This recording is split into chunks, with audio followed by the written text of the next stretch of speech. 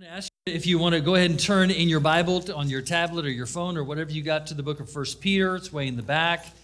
If you're on a tablet, obviously, you just type in 1 Peter, and there you go. We'll get to there in just a moment. I'm going to do something this morning as we start and we begin that I don't guess I've ever done before in my life. But obviously today we're talking about freedom, and we're celebrating the birth of America, which many would say has been the greatest country ever in the history of the world. We'll let God decide that, but we do know that America is a fantastic country. And I dare tell you what I feel and what I think and what I believe. It is still a great country. Do we have our problems? Yes, and so do all other countries. All other countries have problems too, and we have problems. But thank God we have a process by which we can work through those problems, and I'm very thankful for that. So it was on July 4th in 1776 when a group of men came together who had been formulating a particular document.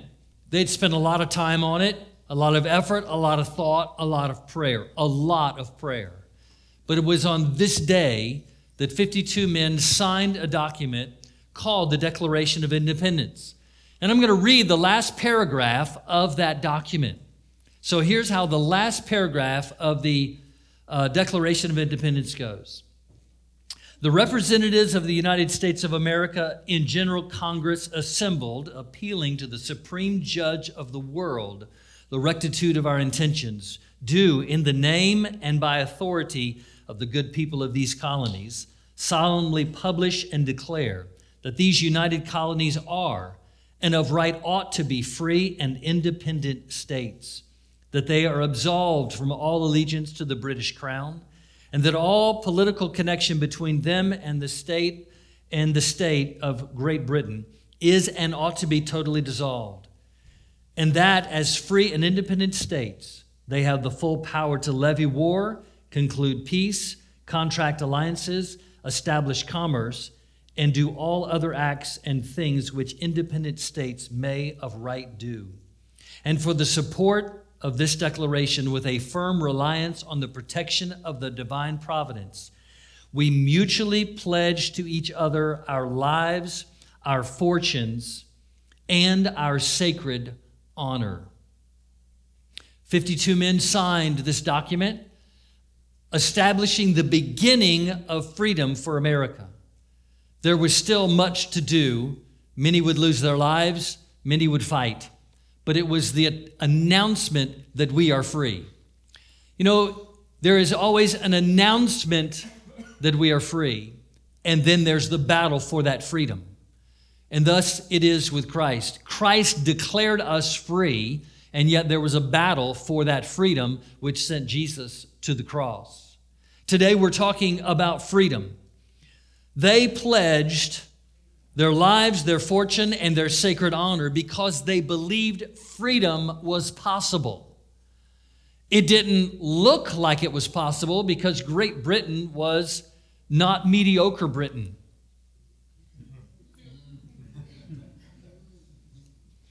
It's incredible how intimidating when you put great in front of your name is, but they had a track record of colonization. They had a track record of establishing colonies all over the world. And America was going to be a prize jewel. But God had a different plan, and thank God for it. I love Great Britain, wonderful, but thank God for America. They believed freedom was possible because freedom is possible. Why is it that we as human beings have such an overwhelming desire for freedom? It is because we were created for it. Why is it that halfway through this year, we look back and go, oh man, this year's halfway over. It goes by so quickly. When you talk to older people, they talk about how quickly their life has gone by them. It's just like, wow, I remember when I was doing this and that. It seems like just yesterday. It goes by so quickly. Why is that? It is because we were not made for just simply the 100 years that we get here on this planet. We were made for eternity. And therefore, this time period in this season of our existence is so quick because it's so small. We understand inherently that we were made for eternity and not just for a little bit of time. It was C.S. Lewis who said, "If I find in myself a desire which no experience on this world can satisfy, the most probable explanation is that I was made for another world." Galatians 5:1 says, "It is for freedom that Christ has set you free." That's powerful. It is for freedom that Christ has set you free. He didn't set us free to put us into bondage, but to make us free. The first words spoken by God to Adam were 3 words: "You are free." Isaiah 58:6 says, "Is not this the kind of fasting I have chosen, to loose the chains of injustice, untie the cords of the yoke, to set the oppressed free?" In Luke 4:18, Jesus said, "The Spirit of the Lord is on me, because he has anointed me to proclaim good news to the poor. He has sent me to proclaim freedom for the prisoners and recovery of sight for the blind, to set the oppressed free." In Luke 13:2, it says, when Jesus saw her, he called her forward and said to her, "Woman, you are set free from your infirmities." John 8:36 says, "So if the Son sets you free, you will be free indeed." 1 Peter 2:16 says, "Live as free people, but do not use your freedom as a cover-up for evil." Let's read what the Word of God says there in 1 Peter chapter number 1, and we're going to start at verse number 13 and read through verse number 21. "Therefore, with minds that are alert and fully sober, set your heart on the grace to be brought to you when Jesus Christ is revealed at his coming. As obedient children, do not conform to the evil desires you had when you lived in ignorance. But just as he who called you is holy, so be holy in all you do. For it is written, 'Be holy, because I am holy.' Since you call on a Father who judges each person's works impartially, live out your time as foreigners here in reverent fear. For you know that it was not with perishable things such as silver or gold that you were redeemed from the empty way of life handed down to you from your ancestors, but with the precious blood of Christ, a lamb without blemish or defect. He was chosen before the creation of the world, but was revealed in these last times for your sake. Through him you believe in God, who raised him from the dead and glorified him. And so your faith and hope are in God." I want our hope and our faith to be in God for the freedom that he has for us.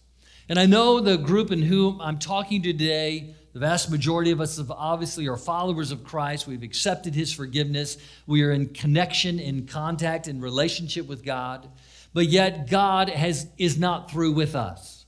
He has freedom for us that we've not yet experienced. Freedom for us from the things that want to pull us back and bind us and keep us from living our fullest life. He has freedom for us, and that's the freedom that we're really going to hone in on and talk about today. But when we talk about freedom, what are we talking about? Freedom from what? The answer would be from perverted pleasure. That would be a good definition of sin. Sin is perverted pleasure. The Bible tells us that there is pleasure in sin, but for a season. Now, the word perverted, we use that in a real close context today. But the word actually means, when something is perverted, it means it is having corrupted from its original course. And that's what sin does to us. It perverts the course that we're on. It takes us in a different way. It's not a detour. Sometimes God takes us on a detour, but the detour will take us to where we're supposed to go. But sin is a perversion of our course that does not take us where we're supposed to go. And that's why sin is so debilitating. It is so powerful, and it leads us to death, the Bible says. But God wants us to experience pleasure. Pleasure is good in the eyes of God, and it needs to be good in our eyes as well. We can't shun pleasure, all pleasure, because we think that it's something that God doesn't want us to experience. He wants us to be free to experience pleasure, but it must not be a perverted pleasure. Following him means we're going to be blessed, but also with difficulties and with persecutions and with trials, but we're blessed even when we're going through all of that. The world in its mindset of corruption and lack of morals tries to pervert our way, tries to pull us back into less freedom than what God has for us. All of these things are promoted many times by Hollywood, many times by the university, and many times by Washington, D.C.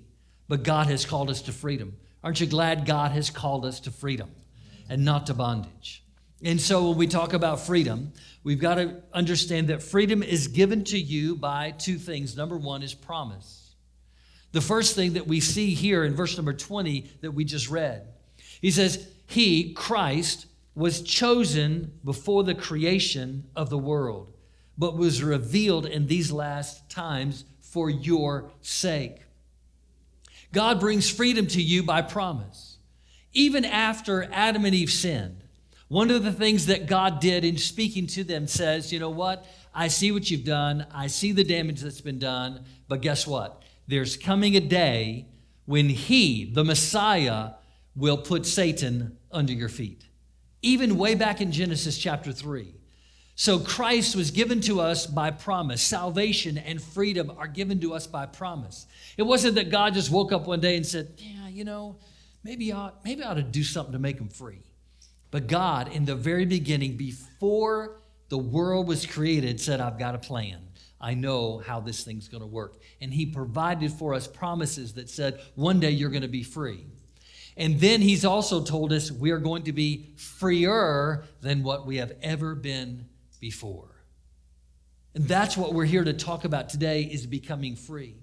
So for every one of us today, whether you have been serving God and following Christ for 10 days, 10 years, or 100 years, it makes no difference. God has freedom for you. How many of you say, you know what? I want the freedom God has for me. So we're moving into freedom.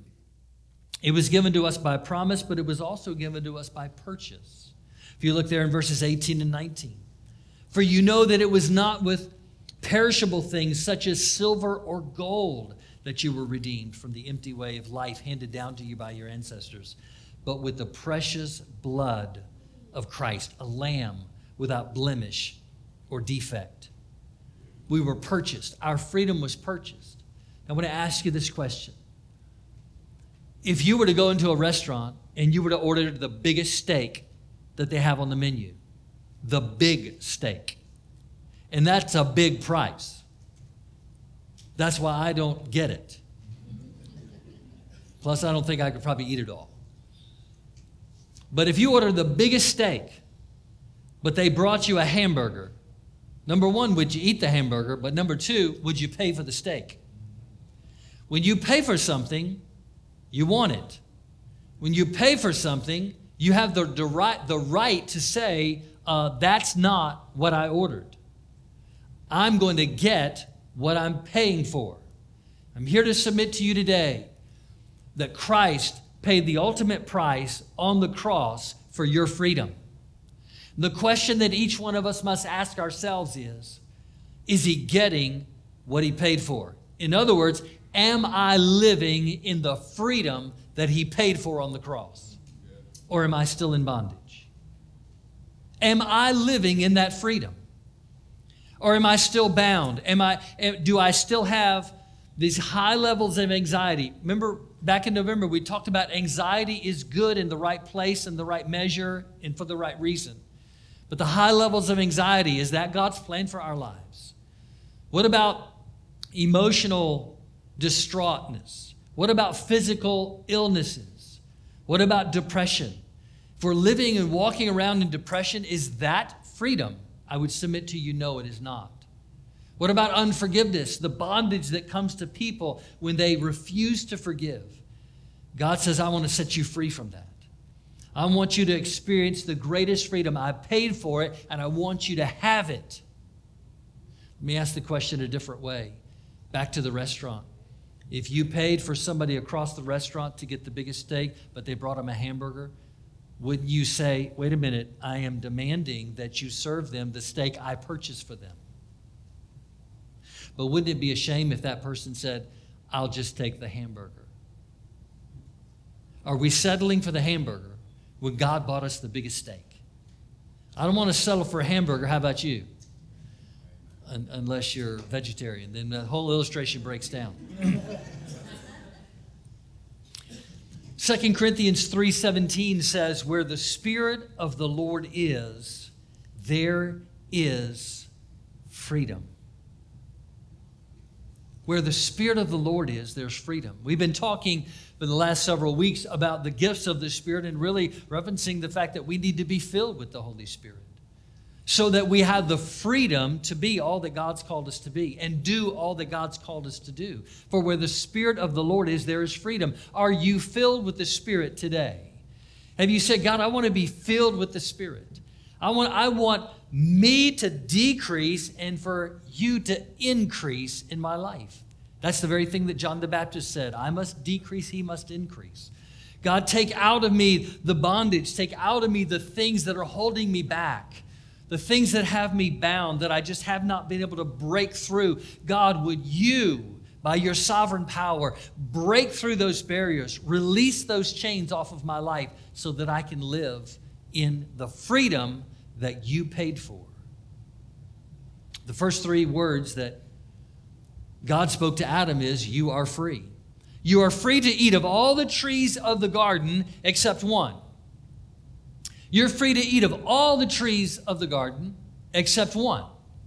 Wouldn't it have been horrible for Adam and Eve to walk around the garden and go, well, yeah, we can't eat from that tree, and I don't think we should probably eat from that one either. And God probably doesn't want us to eat from that one either, and that one, probably not that one either. Wouldn't it be bad if they tried to play God? Wouldn't it be bad if they were to say, well, we can't eat from that one and that one and that one, when God only said, it's just one you can't eat from? That would be limiting their freedom, voluntarily limiting their freedom for no one's good. It wouldn't help anyone. It wouldn't help God. He's God. And it wouldn't help them to live any better. And is that not what we do sometimes? We say, oh, well, I'm not so sure God wants me to have that liberty and that freedom. I mean, other people can really be expressive in their praise before God, and they can lift up their hands. I can't do that. I want to, but I can't. I want to be that free, but I can't. And God is saying, you can be free today. You can be free to be expressive in your praise. And you can also be free to be quiet in your praise. You can be free to forgive, free to give, free to be all that God wants you to be. That's the freedom that he has paid for. So we cannot limit God by saying, no, we can't eat from these other trees. No, God says you can eat from all of them. You can be free in all of them. See, when we wish for less freedom than what God has created us for, we are wishing for less love and not more. We're saying, God, I'm only going to let you love me so far. It's like holding your hand out and saying that far, no further. We're saying, God, I'm only going to let you love me so far, and that's all I'm going to take. Because when we wish for less freedom, when we live in less freedom, we're living with less love. Not by God's design, but by our own deception. So I'm going to ask an important question today. It's a straightforward question. I'm not trying to put anybody back on their heels. I'm just going to ask the question, what lie are you believing? What lie are you believing? I have to ask myself that question all the time. I truly do. I say, what is there any lie that I'm believing that it's not going to help? Lies never help. What am I believing that is not truth? How am I living in a way that is not in alignment with God's word? That's called discipleship. That's called growth. That's called, you know what? I don't want to be the same that I was last year. I want to be closer to Christ, more like him, living in the freedom that he offers us. That's called growth. That's called moving forward, following Christ. Don't we see this in the Apostle Peter when he was in the boat? Remember, all the disciples were in the boat. There's a storm. Jesus comes walking on the water. It was Peter who said, Lord, if that's you, just tell me to come to you. And Jesus said, come. What was happening in that moment? Peter was walking in a greater level of freedom than he had ever walked in, and greater than all the other 11 disciples. Because he said, all of a sudden, I am free to participate in a miracle. It wasn't because of Peter that he walked on the water. It's because of Jesus. So all of a sudden he goes, wow, I'm able to do something. I'm able to participate in something that I've never experienced before. I think about Mary and Martha. Remember Mary and Martha, their sisters, Lazarus, their brother. They were tight with Jesus. They were great friends. The Bible says that Jesus was a friend of Lazarus. Lazarus was a friend of Jesus. Of course, when Lazarus became sick, they sent word to Jesus. They said, he's not doing well. You need to come. You need to pray for him. You need to lay hands on him, speak words of healing. Jesus, it appears that he intentionally delayed. And so then Lazarus dies. And he comes to the tomb, and it's the verse that says Jesus wept, shortest verse in the Bible. That was the kind of relationship that Jesus had with Lazarus and the two sisters, Mary and Martha. It's tremendous. But do you remember the time when Jesus went to the house to teach? And there was a crowd of people there. Mary sits at Jesus' feet with all the other people, and she's taking it in. Man, she's like, man, this is awesome. Everything he's saying, I'm just absorbing it. What was Martha doing? She was doing what some of us do. Now, we're not pointing fingers. Don't nudge anybody near you. But Martha was doing what a lot of us do. She was busy with the urgent, and that's what caused her to neglect the important. You find yourself caught like that sometimes? Just busy with the urgent. This has got to be done right now. I know that's more important, but I got to do this. And we gravitate toward things that are less than what God has planned for us.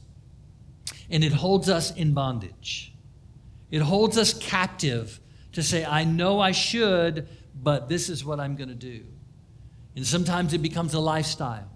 And what did Jesus do? He didn't say, Martha, you're crazy. He didn't say, you're dumb. He didn't say, I can't believe you. He didn't condemn her at all. He just came and said, Martha, come on. You're worried about so many things. It's okay. You should have been over here. Come on. And he's saying, I want you to grow beyond the level that I want you to have freedom that you've never yet experienced.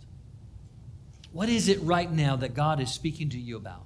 What is the Holy Spirit speaking to you about your life? Those areas of your life where you say, man, I just feel like there's something binding me. I want to progress forward. I want to go for it. But there's just something there. And that's the very thing that the Holy Spirit is pinpointing today. He said, I want to set you free. I want to set you free. God created you to experience all he has promised for you. Jesus paid the price for your sin so you can live in complete freedom. In Luke chapter number 13 and verse 16, we see the statement here that Jesus makes after healing a woman. There was a woman who was in the meeting that they were in, and he calls her forward. He sees her. She is physically sick. She's crippled. She's bent over. You can tell physically just by seeing her that this woman is not in good health. And so he brings her forward and he says, you are free. You're free from your infirmity. And of course, there was a crowd of really religious people around him, and they said, this is the Sabbath day. What, man, healing on the Sabbath? What? And Jesus responds here. He says, should not this woman, a daughter of Abraham, whom Satan has kept bound for 18 long years, be set free on the Sabbath from what bound her?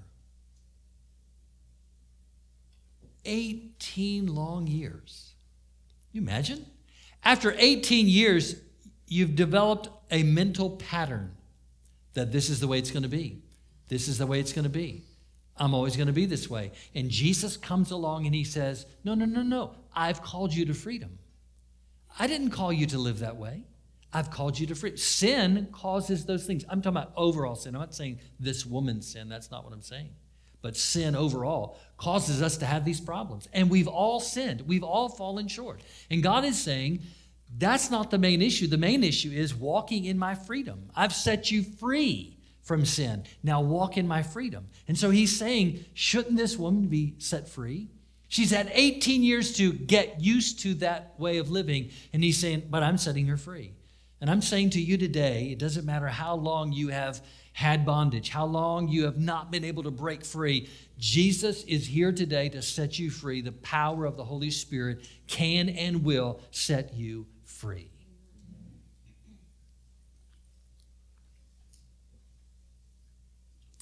Jesus understands what it's like to experience something of a binding nature. Because after hanging on the cross, which he gladly gave himself for, they did not take his life, he gave his life. Big difference. But then after hanging on the cross, he died. He didn't faint. He didn't just go, I'm going to kind of go into pseudo-death. He died. His body died. And now there's this thing called death that is right there, if you will, holding Jesus. And yet what Acts 2:24 says, but God raised Jesus from the dead, freeing him from the agony of death because it was impossible for death to keep its hold on him. Man, that's powerful. So in other words, Jesus knows exactly. He was tempted in every manner of man. He experienced a physical death, and he knows that because death could not hold him, and because you are connected to him, whatever's binding you can't hold you if you'll walk in faith and be free. So here's my question today. What declaration of freedom are you going to sign today? What declaration of freedom? The signers of the Declaration of Independence knew it was going to be tough. They did not know how it was going to turn out, except that they had faith in God. You see, if you know everything, you don't really need faith. But when you say, God, I'm trusting you, I'm walking by faith. I don't know when, how, what. I don't know tomorrow. I don't know next year, 10 years, a decade away. When you walk by faith, you don't have all the answers, but you know the one who has the answers. And today we declare we are going to be free from depression. We are going to be free from anxiety. We are going to be free from unforgiveness. We're going to be free from physical sickness. We're going to be free from a relational breakdown. We are going to be free from a way of living that may have taken us into 18 years of our life, but in the name of Jesus, we declare we are going to sign a Declaration of Independence and say, I will not be bound by unforgiveness anymore. I am free in Jesus' name. I will not be bound by a way of thinking that leads me in a deviated, a perverted path. I am going to think the way God wants me to think according to his word. This marriage that has been difficult for so long, in the name of Jesus, we are going to walk in the freedom that God has given us. That's what God is saying to us today, freedom. So what is it? What declaration of freedom are you going to sign today? Just a declaration saying, I'm going to be independent. I'm leaving that so that I can walk in the freedom that God's given me.